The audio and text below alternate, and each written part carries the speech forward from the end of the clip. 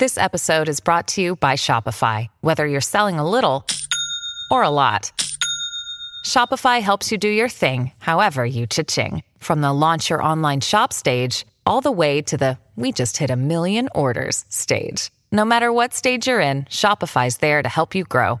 Sign up for a $1 per month trial period at shopify.com/special offer, all lowercase. That's shopify.com/special offer. Welcome to the New Books Network. Hi, and welcome to the Ideas Roadshow podcast. I'm Howard Burton, your host and creator of Ideas Roadshow, and I'm delighted to be partnering with the New Books Network to offer you our uniquely eclectic blend of long-format conversations with a wide array of experts across many different subjects. The following discussion is a reformatted podcast version of one of Ideas Roadshow's first 100 film conversations that's also available in video and print formats. Visit ideasroadshow.com for more details. Frequently, outstanding scientific mysteries are in-your-face types of problems that are very easy to enunciate. What is consciousness exactly? Or dark energy? Or dark matter? But then there are times when even appreciating the fact that there's a mystery requires a little bit of reflection. Duke University neuroscientist Jennifer Grove's research often falls into this second category. For some time now, Jennifer has been preoccupied with trying to appreciate just how the brain combines all of the very different sensory information that it's constantly processing in order to produce a coherent, seamless, integrated picture of the world around us. Well, you might say, it just does. Which is true, of course, but hardly an explanation. I'd like to talk about your beginnings vis-a-vis science. Right. Not even necessarily vis-a-vis neuroscience. I want to get there eventually, but just in terms of your interest in science, was this something that you always had when you were 6 years old? You said, I'm going to be a scientist, or did it work out differently for you? I can trace it back to about age 12. And I remember watching a program on Nova about the brain, and it was one of those sort of typical, probably now we would look back on it and say kind of a little bit cheesy, thing with three-dimensional views of neurons and little twinkling lights traveling along the axons of the neurons. And right. I just remember thinking that's really cool, and that's what I want to do. So the cool factor wasn't just scientific, it was neuroscience in particular. It was neuroscience in particular, yeah. Now, I mistrusted that. I thought, well, that's fine, but, I'm only 12. Or when I got to college, I thought I was only 12 when I developed this interest. Let's make sure that I try other things. And I was ready to change my mind if something else came along. So did you actively try things? You went to, as an undergraduate, you went to Princeton, right? I did. Uh-huh. And you were in a neuroscience-oriented program right from the get, biology, presumably. Well, actually, the biology program was a little bit more broad than that. And so at Princeton, everyone does a senior thesis, and so you can get started on this, well before your senior year. And I got really interested in behavioral ecology, which is how animal behavior relates to the ecological constraints that the animals are operating under. And I got involved in a project studying wild horses and looking at how, what behavioral strategies they employ to, enhance their ability to survive and reproduce. What are some of those? Well, I was looking at, horses, like most animals, have an equal sex ratio at birth, so there's an equal number of males and females. But the social structure is that there's usually one male associated with a group of females. So by the time they get to adulthood, that's the sort of social unit. And that means that there's some males that are left out. You'd think, yeah. Yeah, and so these are called the bachelor males. And I was interested in whether or not they were forming groups themselves, kind of fraternities of, male horses. And if they were doing that, what were the advantages that they were obtaining by doing that?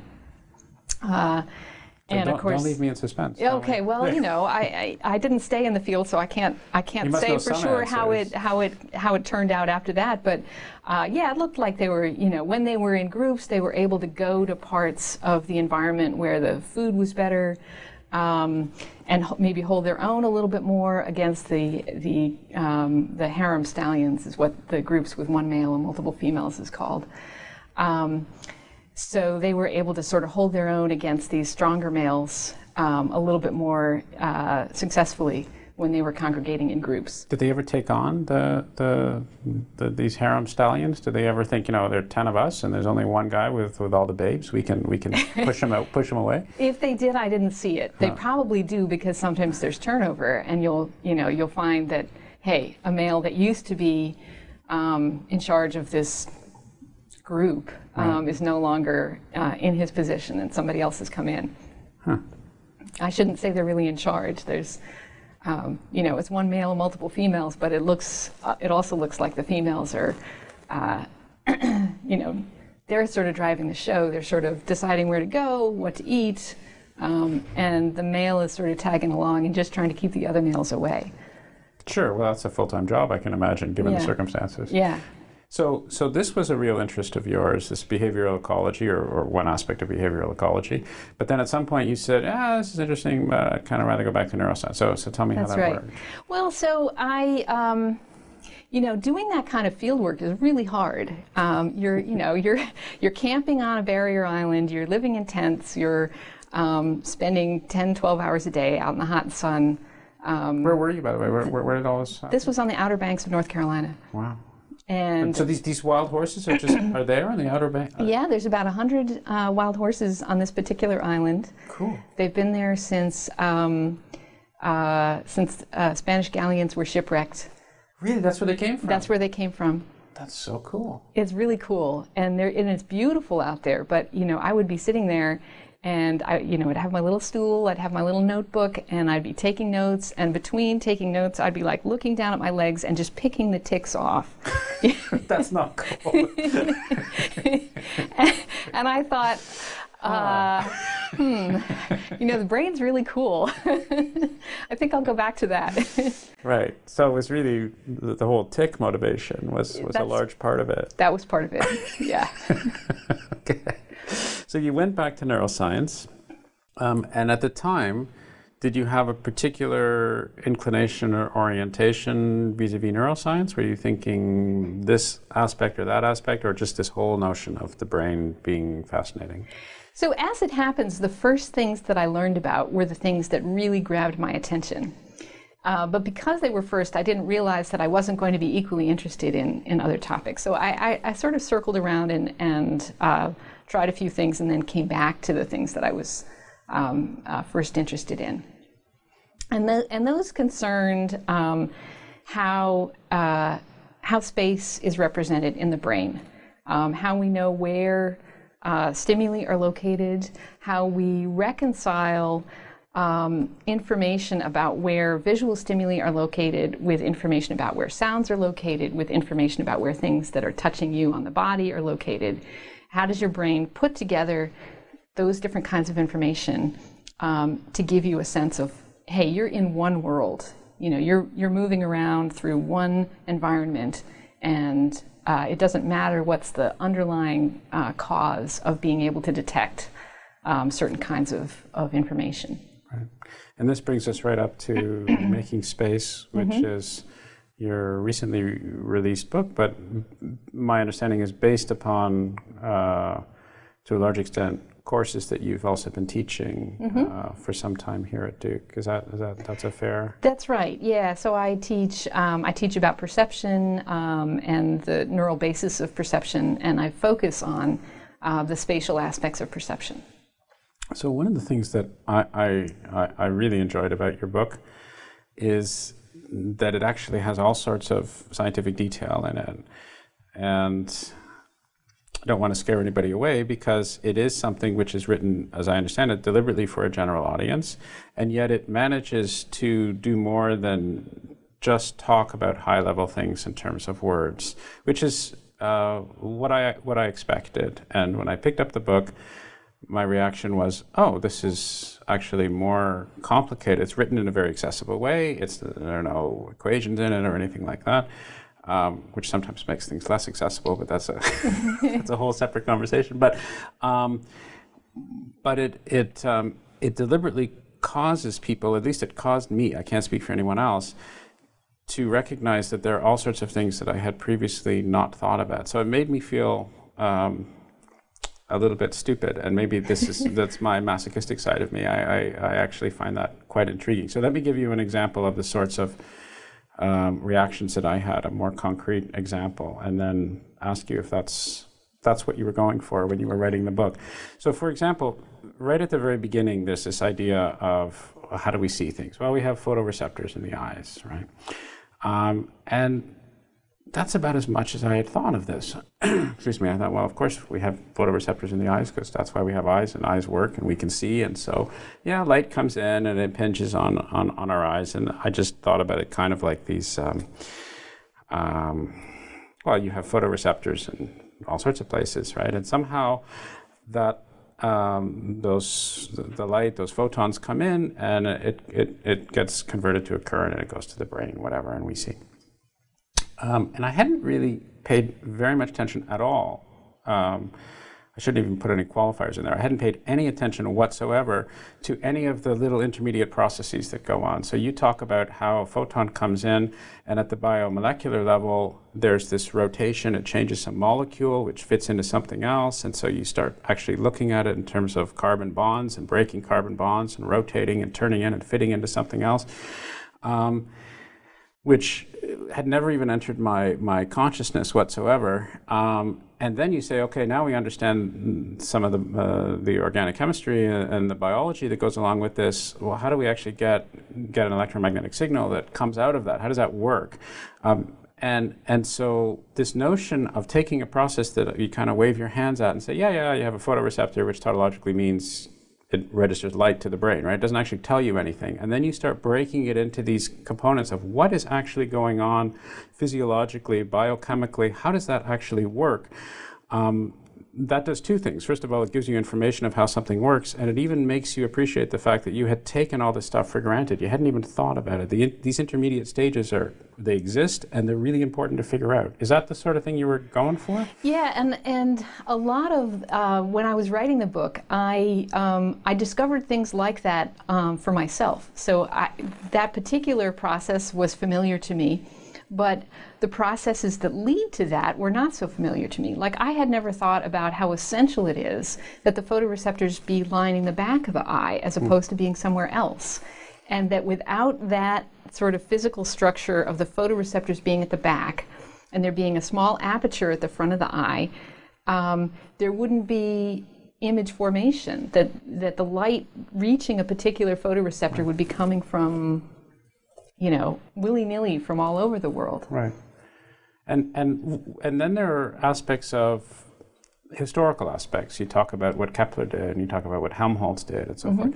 Did you learn some of this as you went, or did you have a clear sense? Because that's not normally taught, I would think, in undergraduate or graduate level science programs. I mean, a lot of the historical stuff was really interesting for me. Because when I always thought Kepler, it was like, okay, you found out that the orbits were elliptical, and that was a big deal, but that was kind of all I thought with this guy. That's right. But it turns out he did a heck of a lot more than that. He did a heck of a lot more, and I didn't know any of that either, and it was in trying to figure out how did this knowledge come about that I learned more about that. And I thought it was intriguing that, Kepler did all this work on optics because he already knew about the elliptical orbits, but realized he was going to have sort of a political problem in pushing that view, that he recognized that it was maybe going to be controversial.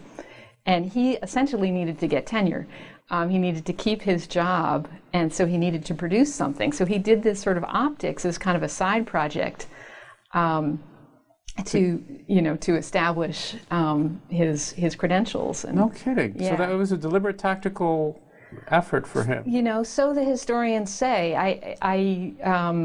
It's sometimes it's hard to know for sure what someone was thinking, but it seemed that he made that initial discovery, and then he needed to sort of fill out his justify his credentials, as it were. Yeah, right. I mean, and he recognized that if you couldn't, that unless you understood what the eyes were telling you about where things were, that you couldn't really be sure that the measurements you're making in astronomy were accurate. Huh. So this was some meta-level justification for these measurements, for this particular theory, the elliptical planet theory, because after all, your eyes could deceive you. So first he had to show how vision works. Exactly. Wow, that's a strange way of doing things, but impressive. Yeah. Obviously, nonetheless. So let's get to some of the ideas behind making space, and you talk specifically about 3 different systems, as it were, and how they may be integrated and how they work, namely the vision system and touch, which is what, somatosensory, is that what it's called? Yeah, somato meaning body, so anything that's connected to the body is lumped under that heading. Okay. Yeah. And auditory and how we hear. So now I'm going to ask you to hold forth for a little bit and talk about all of that. Okay. Well, so the question that I've been really interested in terms of the research that I do in my laboratory centers on something that also has its roots in astronomy, and that is frames of reference. So in astronomy, Ptolemy's idea of how to think about the motion of planetary bodies was, hey, the Earth is the center and everything rotates around the Earth, and sometimes those paths are kind of complicated and strange, but the Earth is the center. And well, it turns out that if you treat the sun as the center, then a lot of these orbits become much more regular and sensible. So you can see that the Earth is going around the sun and that the other planets are also going around the sun.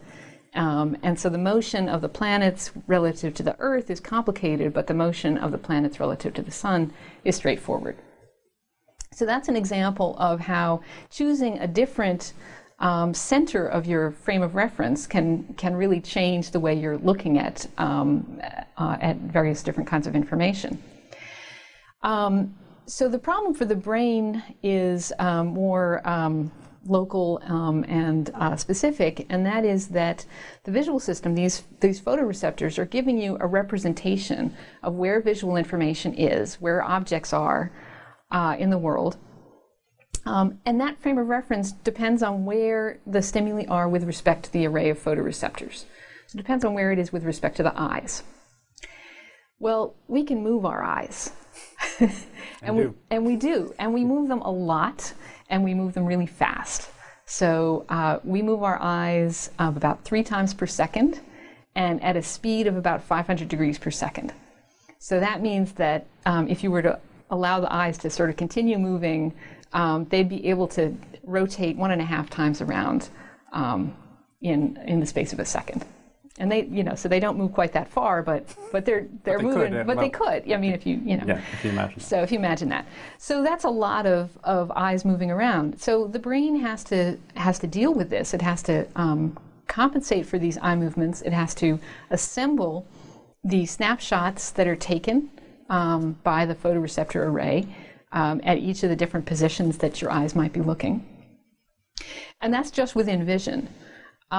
If you then extend this problem to include some of these other senses, the auditory system, sounds are not affected by how the eyes are moving.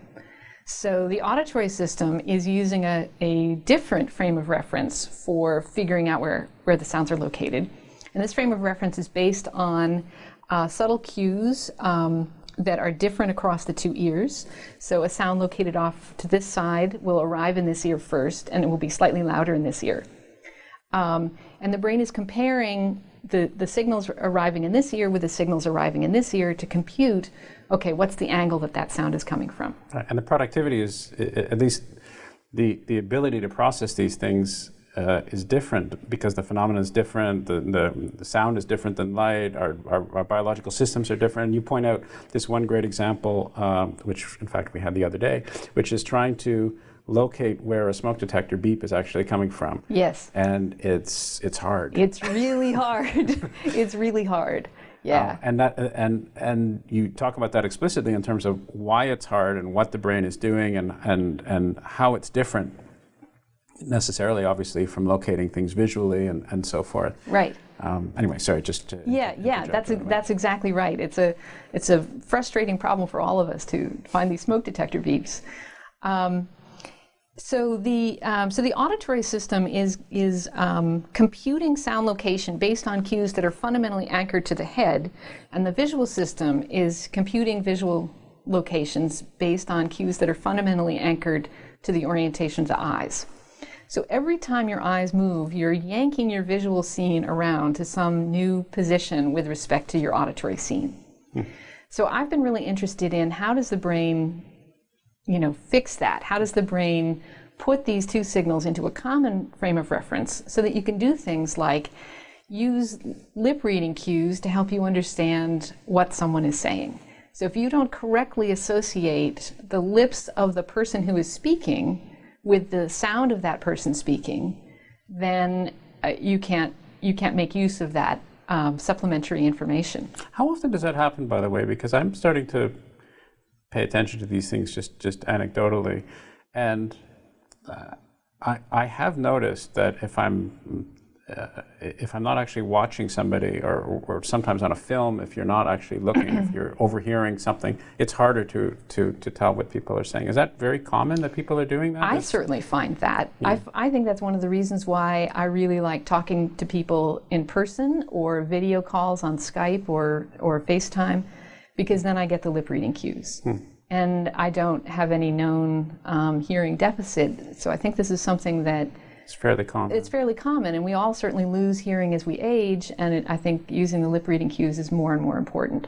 See, that right there, when you were talking about not only integrating these two completely different systems, but just this idea of how rapidly your eyes are moving as you're moving around, not just as the eyes are moving, but as we're moving through space, as we're moving our heads.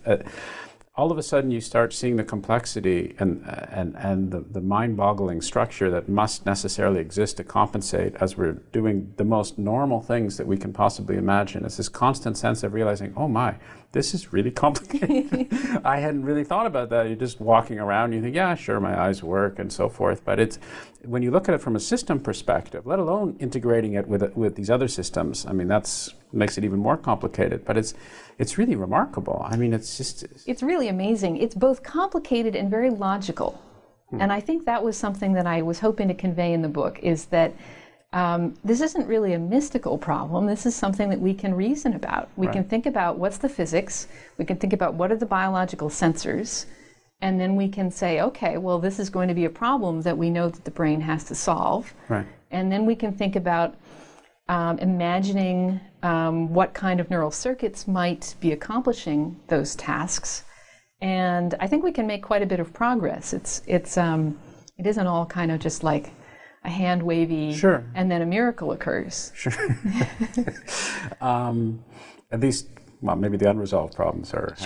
Yeah, we have a lot of miracles, but not everything is a miracle. So I want to also get to touch a little bit. But one thing that struck me, and this is probably just a sign of my ignorance, but I'm guessing other people have similar levels of ignorance, is that you call some things neurons that aren't in the brain. So there's this whole sensory receptor neurons. And these are the things that are obviously detecting stuff and sending signals and all the rest of that. But even that is something that took me aback a little bit. I thought, well, hang on a minute, how can I have a neuron in my arm? That's not where. Is that something that that people are commonly confused about or taken aback with when they first hear this idea? I don't know, actually. I don't think it's come up. But yes, we do call anything that is conveying information through electrical signaling, we call a neuron. Although I'm saying that now and I'm wondering, so some types of glia do also have electrical signaling. So it may not be a completely sharp distinction, but certainly we call the things in your arm that are responding to touch and that are controlling the muscles, those we call neurons as well. Okay.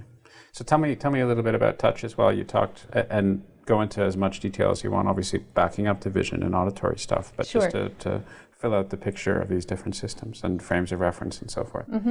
So the frame of reference problem for touch and its integration with vision is even more complicated because there are so many more degrees of freedom.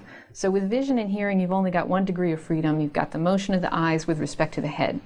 But for integrating touch into this, if I hear a buzzing sound and then feel a bee stinging my hand, that could be here, it could be here, it could be here, it could be anywhere.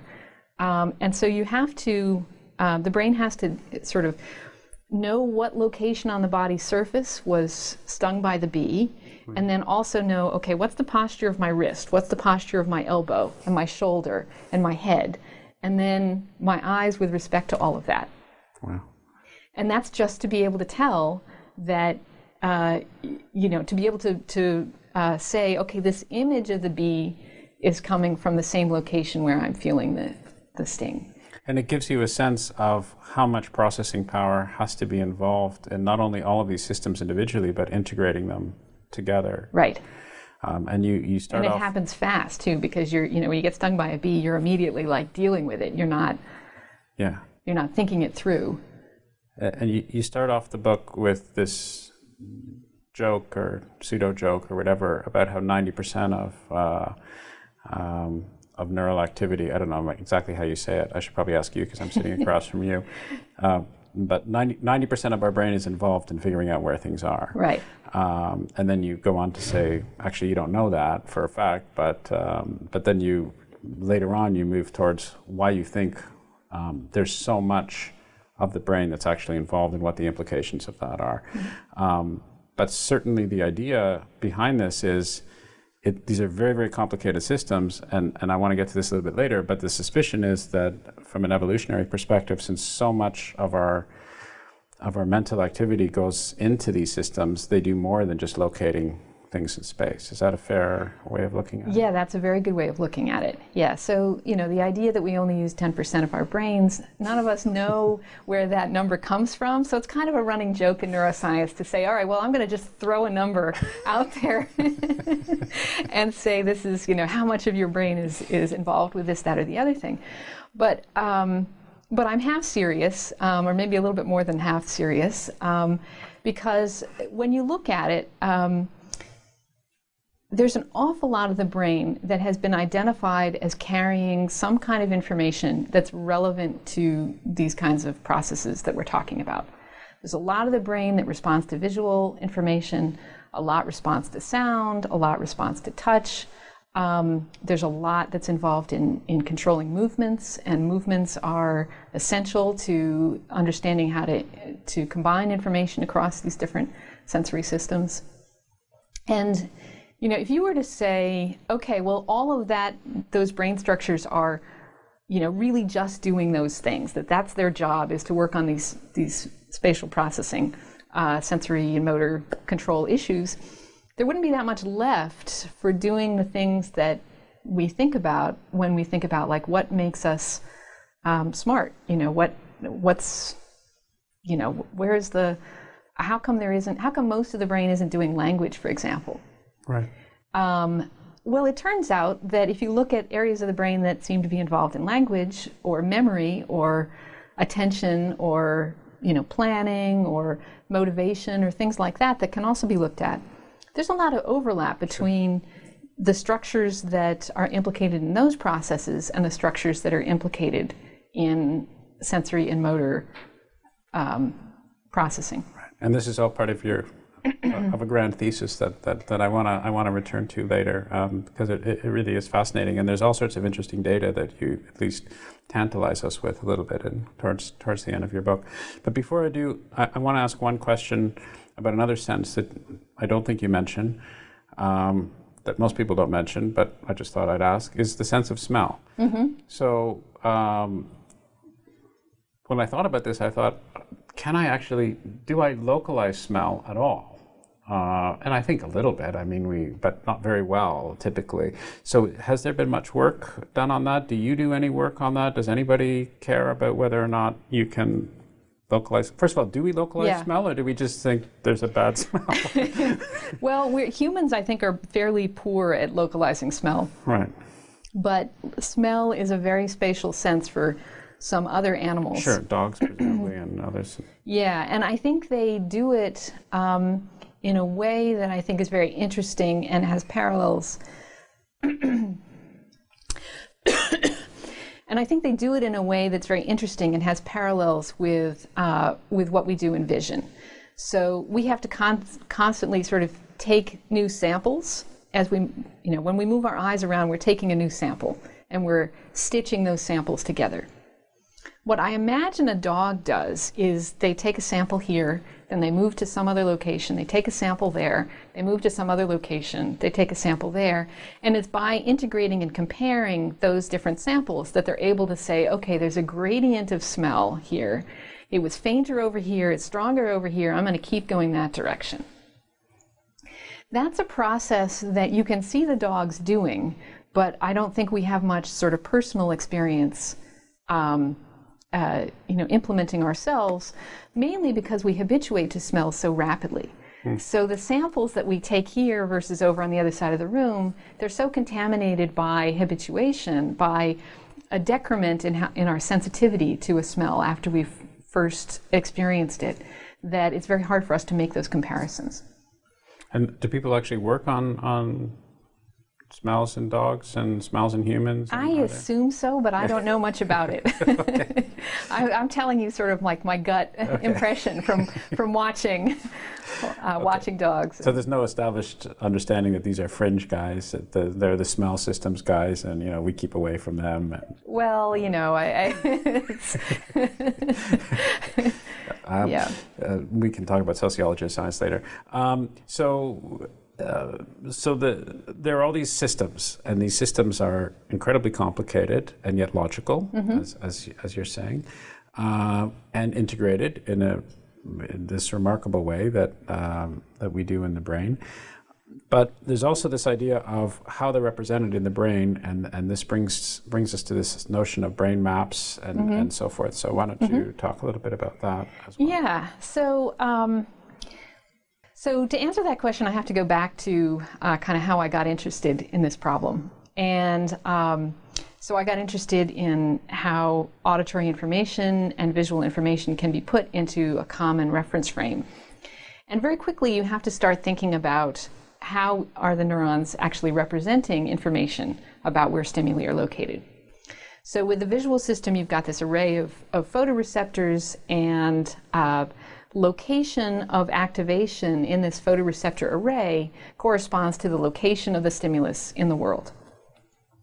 So that's a kind of a map. You can also think of it as a kind of a photograph or a snapshot or something, but we talk about it as a map of, neurons over here are active means a stimulus is located over here.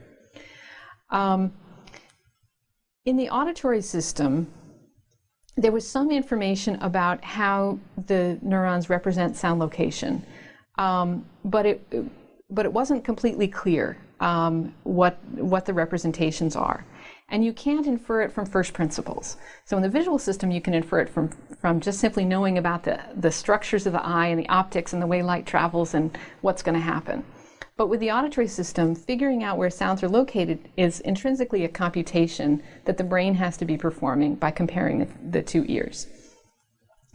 So as I started trying to build models of how you might convert auditory signals from an original head-based frame of reference into an eye-based frame of reference for communication with the visual system, I realized that how that computation might unfold would be different depending on whether or not there's a map for sound location versus if sound location is represented in a different way, which we have come to call a meter for sound location. What I mean by that is that instead of the identity of which neurons are active signifying where the sound is coming from, you could also imagine doing it with the amount of activity in a population of neurons, signaling whether or not the sound is more over to this side or more over to this side. So that would be location independent in the brain then, presumably, in terms of those neurons. That's right. The meter idea. Yeah, so where, which neurons are active isn't so much the important factor, but more, well, how vigorously are they responding? So you could imagine left preferring neurons and right preferring neurons, and the ratio of activity in those two pools telling you, well, is it straight ahead? Well, if those two pools are equally active, that's going to say it's straight ahead. If the left ones are more active, that's going to say it's more off to the left. If the right ones are more active, it's going to be more off to the right. And it appears that in humans and monkeys and some other mammals, that's exactly the kind of code that seems to emerge from these comparisons across the two ears. That's actually kind of a cool finding, because it suggests a simpler way of converting auditory signals into an eye-centered frame of reference than would have been the case if it was a map. And that relates to what exactly the brain has to do. So what the brain has to do to convert something from a head-based frame of reference to an eye-based frame of reference is it has to know where the eyes are, and it has to essentially subtract the eye with respect to head signal from... So it's a filter, basically. It's a filter, right. And so, the mathematics of how you accomplish this is just really easy if you're sort of representing both where's the sound and where are the eyes in a common sort of level of activity-based way. You can sort of subtract the signal that corresponds to the eye position from the signal that corresponds to the sound location with respect to the head, and what you're left after you subtract is the sound with respect to the eyes. So here's what I always think about with these things that confuses me, is that, so I've got all these different neurons in my brain, and they're doing these things, and presumably they're doing them all the time, or at least much of the time. I think, hey, there's a sound, where's that coming from? But that's not the only thing going on in my brain. And there are all sorts of things going on. I might be thinking about an ice cream cone, or I might be wondering what time it is, or I might be doing all these things. And these, how sure am I that there's a, if at all, that there's a one-to-one functional map between these neurons and what it is that they're doing? I mean, these neurons might wind up doing 7 or 8 different things at the same time, so that it could get extremely complicated. Right. That's a great question, and we've been really grappling with that lately. This part is not in the book, but it's some experiments we've been doing lately to try to figure out, well, our neurons may be switching back and forth between different roles. So an experiment we're working on right now involves presenting 2 sounds at the same time, and we're trying to tell whether or not the neurons are effectively multiplexing signals related to those 2 sounds. Do they alternate back and forth between now I'm coding this sound and now I'm coding that sound? And ultimately what you're getting at is, well, are they also maybe switching back and forth between dealing with sound and maybe spending part of their time dealing with, say, auditory imagery, or something that's more of a cognitive, thought-based role that might use the same neural infrastructure. And of course, if they are doing such a thing, then you need a whole other level of explanation as to when it switches on, when it switches off, when it does. You need some sort of mini central processing unit to be able to structurally tell them when they're doing all these things. That's right. But something like this might be part of the explanation for why you see so much overlap between the areas of the brain that are doing sensory and motor signals and the areas that are doing attention and memory and language related. Maybe they're, it's possible that it's different neurons but co-located, but it's also possible that it's a common population of neurons, and some of the time they're doing one thing and some of the time they're doing something else. Wow, it's really messy. Yeah, we can clean up part of it, and then we peel back the layers, and there's more. More that needs to be figured out. I'm sure this is obviously second nature to you, but again, it just emphasizes to me personally, there's this consistent recognition of how incredibly complicated this process is. These things that I had completely taken for granted. I think, wow, that's. Because you mentioned this in the book, you talk about the importance of thinking about how you can actually build something, and many people have this idea that you can't really understand something until you can imagine how you'd go ahead and build it yourself. So if you put yourself in the perspective of, okay, let's assume I can somehow manipulate all these things and put them together, how would I put them together? How would I build it in principle? And the more you start looking at this, at least for me, and asking these questions, the more I start realizing how incredibly difficult it would be just in principle to be able to build something like that, build these structures. Let me ask you some other questions related to this idea of maps. So let's put away this incredibly fascinating but complicated auditory business with these two different maps and the meter thing, and let's move to vision for a bit. And I want to reference something which came up recently, which was the 2014 Nobel Prize in Physiology. So I can imagine someone saying, okay, well, I've heard that this guy, John O'Keefe, and two other people won the recent Nobel Prize for this GPS system, which has to do with this mapping system in the head, as I understand it. So what's that all about, and how does that relate to the sorts of things you're telling me about? Right. So it takes it to this takes us to a level of spatial processing that is sort of transcending what's in the here and now, and is more about how you move through the world and how you navigate and go from one place to another. And an area of the brain that seems to be involved in that is the hippocampus and some associated structures that we put under the heading of the hippocampal complex. What was known about the hippocampus dating back from the 1950s is that it was critically important for memory. And the way this was first discovered was based on a famous patient called H.M. And H.M. had been, let me rewind a little bit. Rewind. We've already rewound. Boom. Okay. So H.M., his real name was Henry Molaison, and he had a bicycle accident as a child and had developed intractable epilepsy. Why was he just called H.M., by the way? Because I don't think anybody ever used his full name. It was always H.M., H.M., H.M. Right. Was that for identity purposes? Yeah, so that's, we now no longer identify patients or subjects at all in research publications, but originally the idea was, well, you make it anonymous, but you give some signifier so that you can kind of keep track of, refer to it and keep track of, multiple papers that are based on, potentially on the same subject. Anyway, sorry to interrupt. Yeah. He had a bicycle accident. So he had a bicycle accident, and he developed epilepsy, and he had surgery to treat the epilepsy by removing the locus of the seizures. And the surgeon removed the hippocampus on both sides. And the case became even more tragic after that, because what happened was H.M. was no longer able to form any new memories of episodes that had occurred in his life after that point.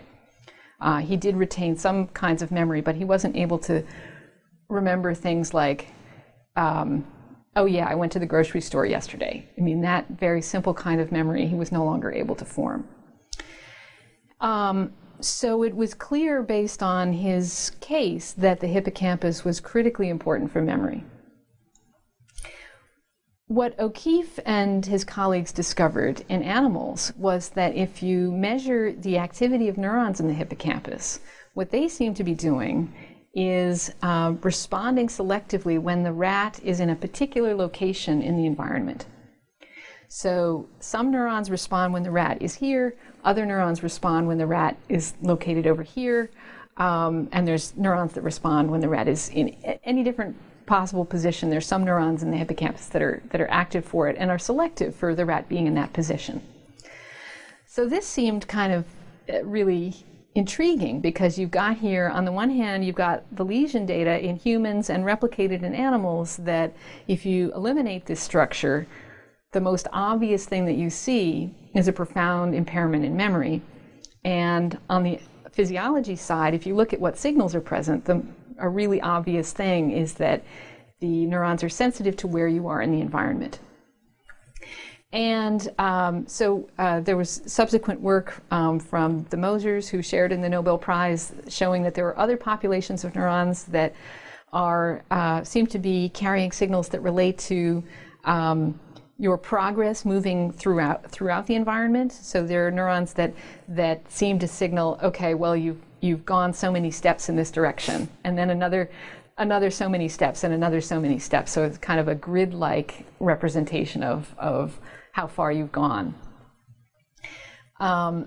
Did you have to be familiar with that particular environment? Did the rat have to be familiar with that particular environment? If you put the rat in a completely new environment, does it take a while for it to do this sort of stuff? If you put the rat in a completely new environment, the cells immediately have what's called these place fields. But the place fields that they have are unrelated to the ones that they had in the previous environment where you tested them. So if we had a rat here and it's running around in this, and we measure, okay, this neuron responds when it's rat's over there, and this neuron responds when it's over here.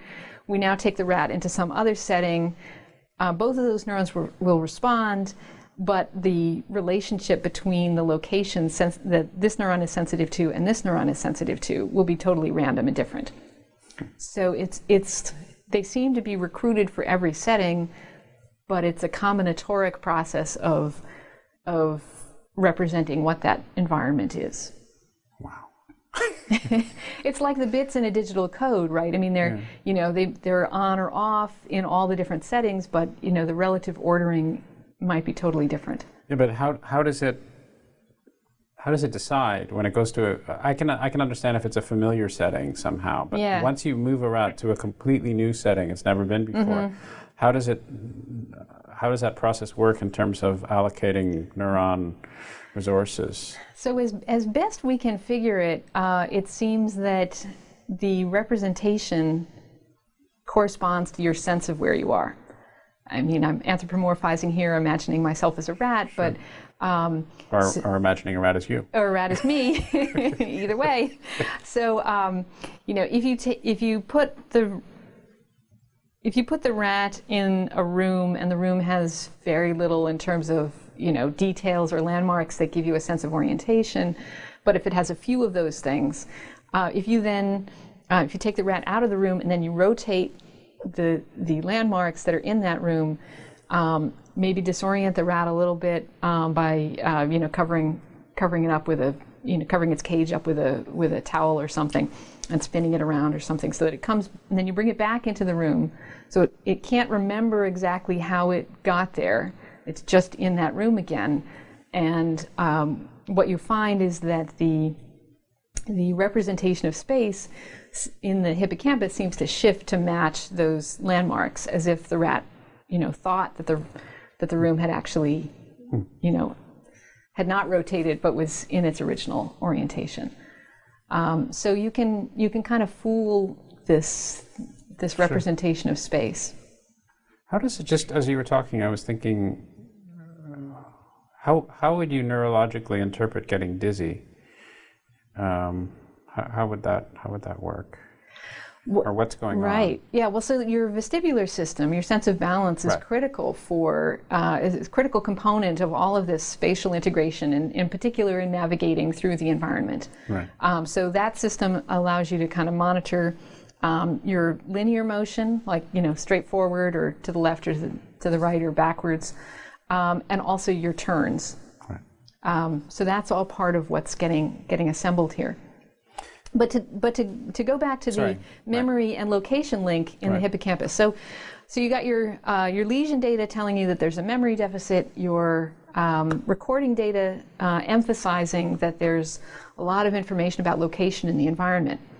And so what I think about this, and I'm not the first person to draw this connection, is that your location in the world is one of the ways that you file information that's relevant. So, when I'm here in my office, I want to be able to call up memories related to the projects that my students are working on. There's memories that are relevant because I'm here in this place. Right.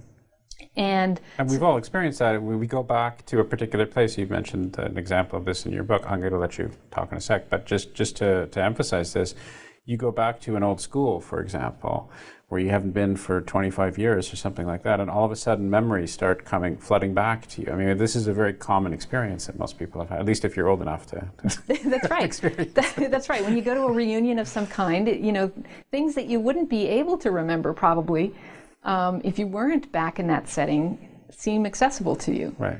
So that, the brain you don't have everything loaded into working memory all the time. You have to be able to kind of click on the file and open it. Right. And so there's a sense that clicking on the file has something to do with this spatial context, with this knowing where you are in a particular place, that there's a direct link, or at least some link between the two. Right, exactly. So I want to explore the link between memory and space a little bit more. Before I do, there was a thought that I had, which has to do again with these maps, as I understand them, which is not very strong. But the idea that you have certain neurons that are firing in certain areas, and that you're making, at least on the visual level, you're making this. There's a correspondence between the neurons that are firing in different places as you're going from here to there, right? Mm-hmm. So, and there's also a correspondence between a mental map of what's happening in different places in my leg in terms of different neurons, mm-hmm. right? And so if I have different neurons that are being used to represent different places in my leg as I'm touching different places in my leg, and then I think, okay, what happens in terms of phantom pain? What happens mm-hmm.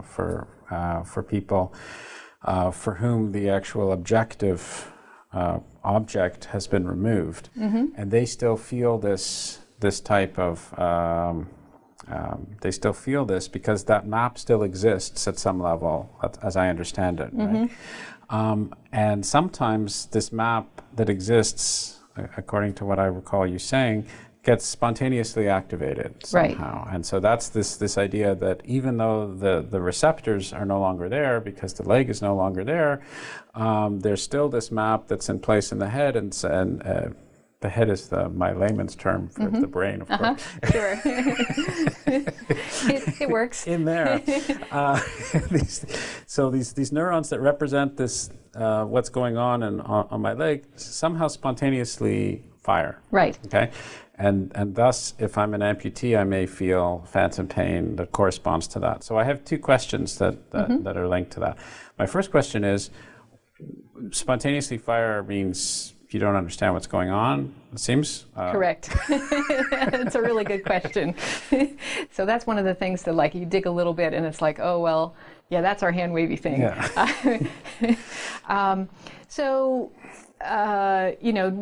The connections to any brain area come from a lot of different places, and only some of those connections are going to have been disrupted by the loss of the limb.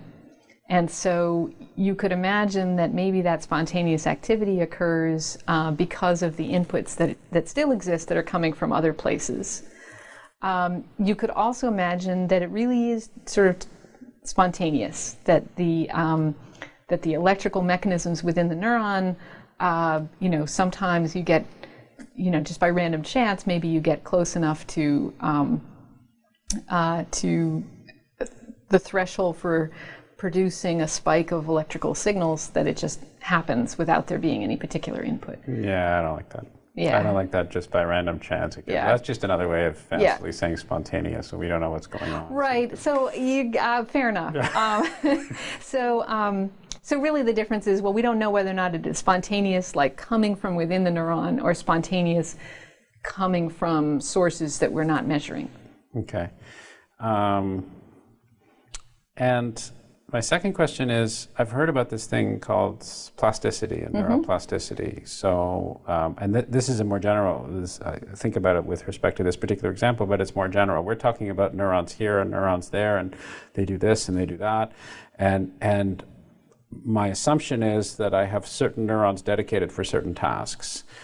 with all these mental maps and with all this and with all that. And granted, it could be much more complicated than that, because my same neuron, as we talked about earlier, might be involved, in fact, in 4 different things or 10 different things or something. But even forgetting about that, the assumption is that that neuron is dedicated for forever to those particular tasks. But my understanding is that that's actually not the way it works either, is that neurons can change in their dedication. So how does that get incorporated in all of this? Well, that really is a miracle. But it's and it's a profound one.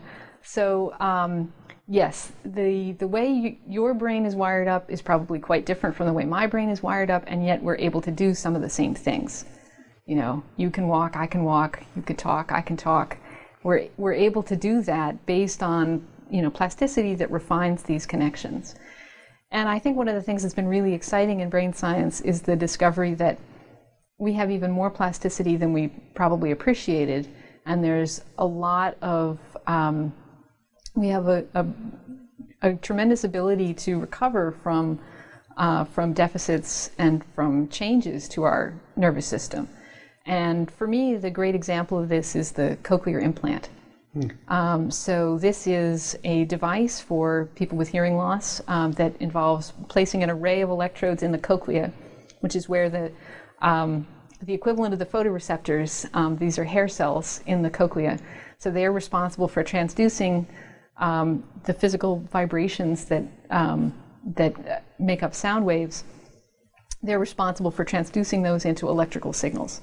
And if you have hearing loss that impairs that process, if those cells have died or something, then you can replace their action by electrically stimulating the nerve fibers that they make contact with. But you can't do it in anything remotely close to the way that the original hair cells would have fired. I mean, there are thousands upon thousands of these hair cells, and they're each making a unique set of connections. It turns out that you can do pretty well by putting in about 8 electrodes, and that patients who have an electrode array consisting of those 8 electrodes can do pretty well at starting to understand speech. And I've talked to a friend who got one of these devices, and her experience of it was that it gradually began to actually sound like it had originally sounded. So she lost her hearing as an adult, and as she got this prosthetic device, over time, her experience of sound became similar to what it had been when she was a child. And that's got to be all plasticity. That's got to be the brain saying, well, I'm going to take this bizarre input and I'm just going to reroute things to make it sound kind of like it used to sound. And it's going to take a while because we're checking. There's some feedback. Is this working? Are we getting closer and closer and closer? That's right. That's right. And you need this feedback. And so one of the interesting things is, well, how do you get that feedback? And so you get that feedback from vision, because it has to be something outside the realm of hearing to tell you this. So she tells me that one of the training strategies that she was told to do was to read a book and listen to it on tape at the same time. So empirically, people, of course, have realized this. So the people who were telling her to do this, presumably, are not necessarily neuroscientists. They're people who are just familiar with the mechanisms of how these things work and what patients have discovered and told them and so forth. And some logic. Right. Yeah. Wow. You're not going to be out of a job anytime soon. I mean, there are just a whole lot of things we don't understand about this. This is a really complicated system. That's really cool. Memory. Yes. Let's move to this idea of space and location and memory. Mm-hmm. So one of the things that I'll just retract that, maybe not everyone, but one of the things that has been around for a very, very long time is this connection between memory and space. Mm-hmm. So, as you know well, and as you cite in your book, the ancient Greeks had this mnemonic technique of a memory palace. This notion that we can actually remember things if we put them in more things in a clearer way, in a longer way, if we train our minds to be able to put them in a spatial context of going through a particular location, this palace, this memory palace. Yeah. And there was a book that came out not too long ago that emphasized this. Well, maybe it was a long ago because I'm getting older. But anyway, it was called Moonwalking with Einstein. I don't know if you ever read it by this journalist. I haven't read it, but the title sounds familiar. So the basic premise of this is that there's this guy who is a journalist, and he covers these mental Olympics of these individuals who have this incredibly prodigious memory. And he assumes that they're just freaks of nature, and they say, no. In fact, anyone can learn this, and in fact, you can learn this, and if you want to, we can elevate you within the span of whatever it is, a year or 2 years, to the same level that we're at. And he's skeptical, and he embarks upon this journey, and lo and behold, he actually is able to do this by using these techniques and a compilation of these techniques. Of course, there are other techniques, but it's well known empirically that there is a very strong connection between spatial representations and memory. And we've talked a little bit about that, but maybe you can talk a little bit more about what you think is going on and why that's the case and what open questions there are as a result of that. Yeah, so I haven't read the book, but I think I've read a couple of articles about that by this person who did that, and I think it's really an amazing process. And it got me thinking, I wonder if I could, do that. I haven't actually gotten around to trying it. You can. The answer is yes, you can. So I occasionally try to use something like that, and sort of if I think I have a lot of things to remember that might be difficult, I might try to sort of push that information somewhere. I often do it not by sort of visualizing a memory palace, but by using my hands. So for example, if I'm trying to remember something that I'm about to say, but I have to wait for somebody else to finish, and I want to be able to use my mind to listen to what that person is saying, but I also want to be able to remember what I wanted to say next, I'll take the first letter of what it is I want to say, and I'll make that shape with my hands. Wow. And that way I can just sort of come back to it. So it's sort of stored, but it's not as rude as like saying, hang on, let me write this down. Well, so there's this idea of neurons being not necessarily in you use this as a big neuron receptacle. You store it in your hand. Yeah. Cool. Yeah. Anyway. Yeah. Sorry. So I think it's a fascinating idea to be able to do this by using your spatial infrastructure and sort of saying, okay, well, I'm going to deliberately take some pieces of information and try to put the memory of the Queen of Spades, and I'm going to visualize putting that on the top shelf in my kitchen. I'm going to take the Jack of Diamonds, and that's going to be put in the right next to the trash can, or something like that, to really sort of tie these things and form these associations in a sort of deliberate way to make use of this infrastructure. Right. And so the infrastructure again is this notion that there is some we talked about the hippocampus before and so forth, but there is this deep there's this deep link, and maybe we don't even know how deep it really is, between spatial representations and actually memory. Mm-hmm. And my understanding is that to you that's not only intriguing, but that's a sign that, well, maybe there are equally deep integrated links between not just, that's enough, but not just spatial representations and memory, but spatial representations and thought. Mm-hmm. Writ large, mm-hmm. that in fact, getting back to what you were saying, these systems and their integration are so complex and so detailed and require so much power, processing power, as it were, whether it's 90% or whatever it is. Yeah. That's suggestive of the fact that there's a significant overlap between spatial stuff and things that we might not logically or immediately assume has to do with spatial stuff. Mm-hmm. And in fact, that's integrated with thought as best as we can tell, writ large, most of the things we may be thinking about, or at least a good many of the things we may be thinking about, are somehow, in a way that we might not immediately perceive, tied to this notion of spatial systems and their integration. Right? Yeah, and so this comes back to evolution and how does the brain evolve? Like, how did we get to be so smart compared to, jellyfish or, primordial ancestors that clearly did not have the kind of cognitive abilities that we have? Right. And a general problem in evolution is to envision how simple events like a mutation of an individual gene can produce an organism that functions better than the other organisms that don't have that mutation. Because usually when you tweak something, you make it worse. Right. And intermediate states are hard to envision in the course of evolution. Like, having hands with 5 fingers and opposable thumbs is very useful. It would not be particularly useful to have like a stump of a thumb.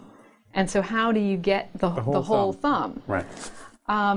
So one thing that may be happening is that modules in the brain might be duplicated through a fairly simple set of mutations. So that you might take a structure that you have that's working, and then maybe one small change means that, okay, now you have 2 of those. And then what could happen, possibly, is that, well, if you have 2 of them and one was sufficient, now you have an extra.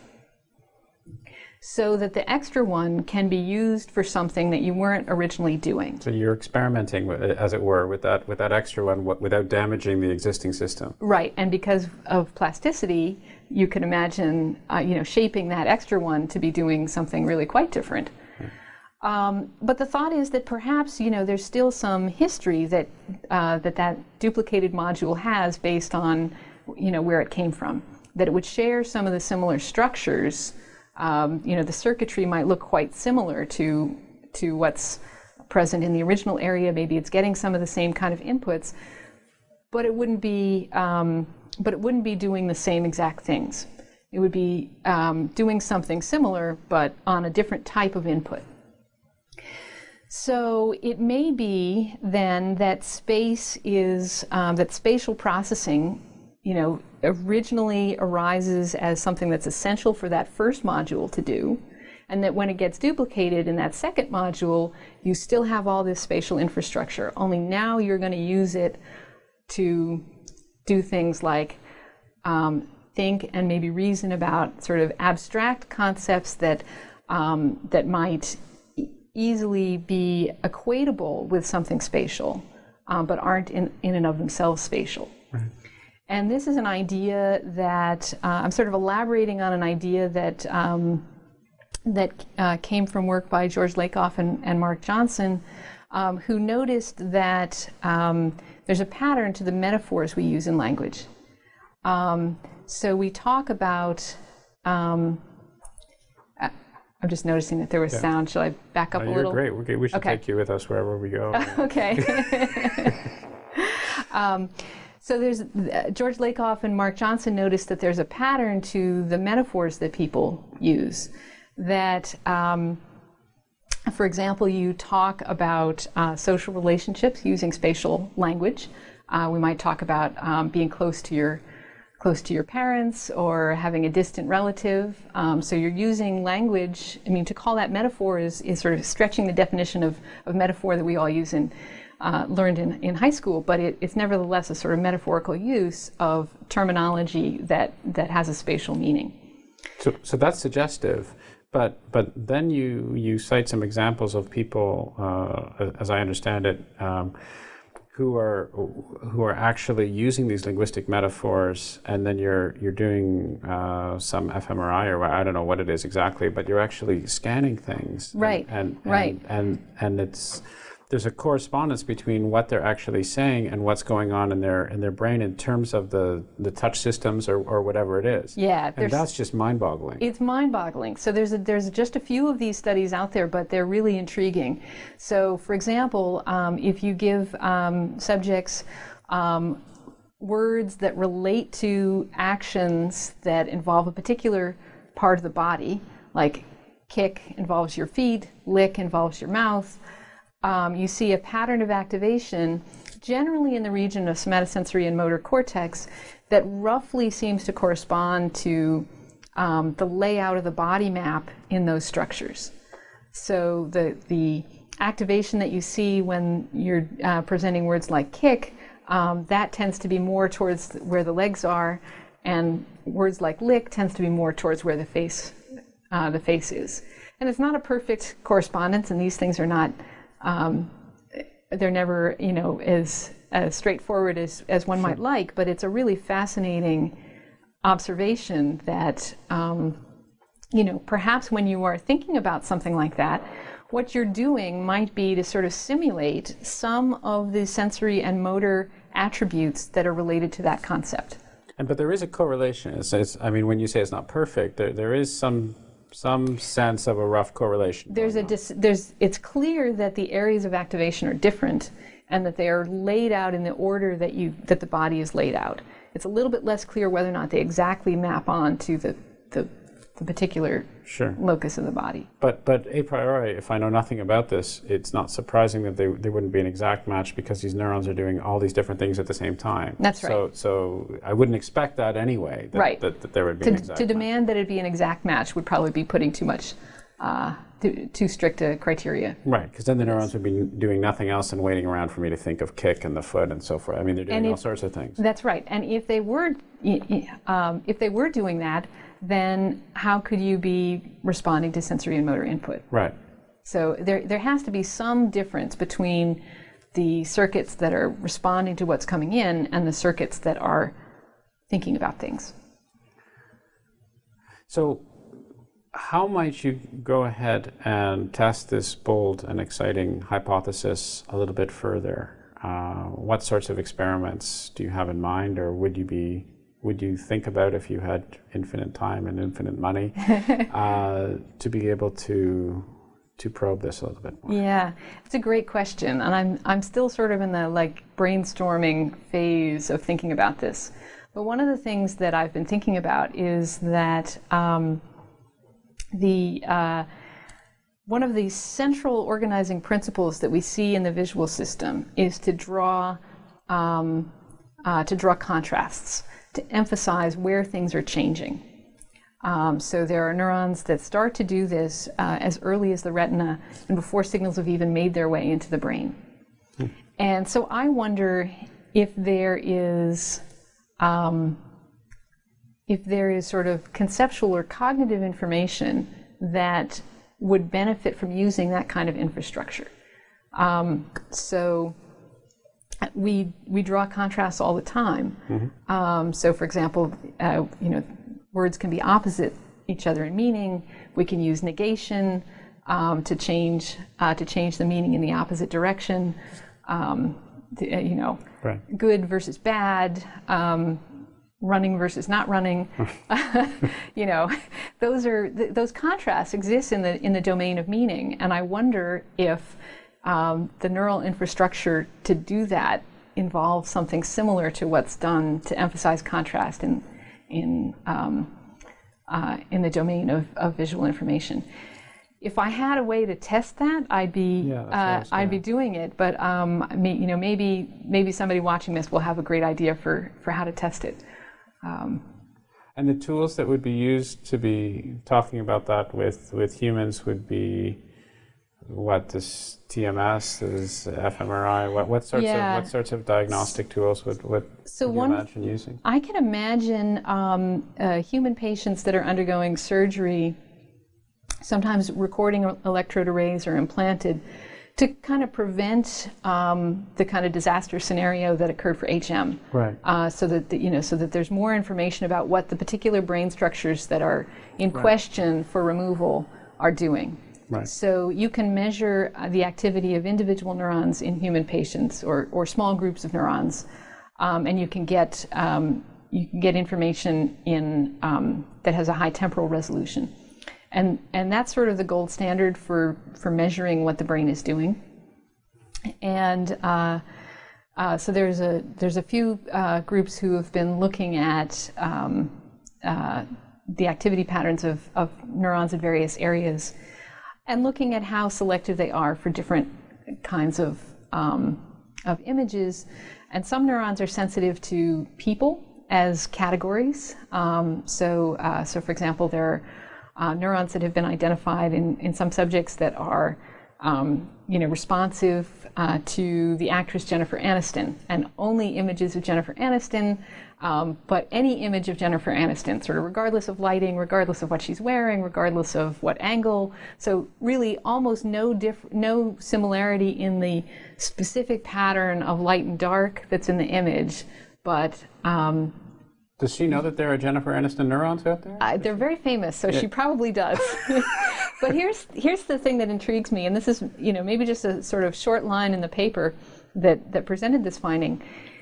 The Jennifer Aniston neuron that they found only responded to Jennifer Aniston if Brad Pitt was not also in the picture. So this seemed like possibly an indication of a contrast. Yeah. A form of contrast. It's a strange form of contrast. It's a strange form of contrast, but it's contrast nonetheless. Yeah, exactly. And one is at risk of saying, of collecting stamps that aren't indicative of any larger pattern. But I think it's often worth thinking about things before we have data. Before we have any idea what is going to turn out to be.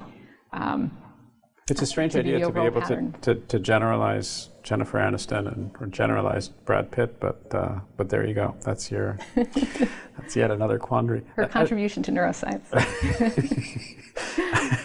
As you were talking about possible research done with people who were pre-surgery or potential pre-surgery, so that they don't undergo what happened with HM. Boy, this person seems to be going back and forth. I think it's the same person that's going back and forth. The same. There's the click-clack. Yeah. Click-clack lady. As we were talking about this, it did make me think of a conversation we had some months ago with Calinette Grills-Spector at Stanford. Yep, I watched a little bit of that one. And she was talking about these patients that were, again, exactly the situation, that they were being treated at the Stanford Center, or they were in a diagnostic phase to see if they could do a successful operation for epilepsy, severe epilepsy, and some of them had agreed to participate in these experiments with facial recognition. And they hit the bullseye with one particular individual who was able to, because of where the electrodes happened to have been implanted, there was this extremely statistically significant effect of facial recognition with these people. Oh, great. Yeah. Fascinating. It's really fascinating stuff. Yeah. Any last questions? Anything that I missed that we should be talking about? Is there anything? I can't think of anything. Seems like we've covered pretty much it. Well, it was a lot of fun. I really enjoyed it. Thank you very much. Thank you very much. This was great. Yeah, this was a lot of fun. I really enjoyed it. I hope you enjoyed this reformatted podcast. As mentioned at the outset, this conversation is also available both as an individual ebook and as part of the ebook and paperback Conversations About Neuroscience, along with separate discussions with John Duncan, Lisa Feldman-Barrett, Calinette Grills-Spector, and Miguel Nicolelis. Those interested in more information about Ideas Roadshow are directed to ideasroadshow.com, while those who are curious about me and other projects I'm involved in are recommended to visit howardburton.com. Thanks very much for listening, and I hope you'll tune into another Ideas Roadshow podcast on the New Books Network soon. We release a new one each Wednesday.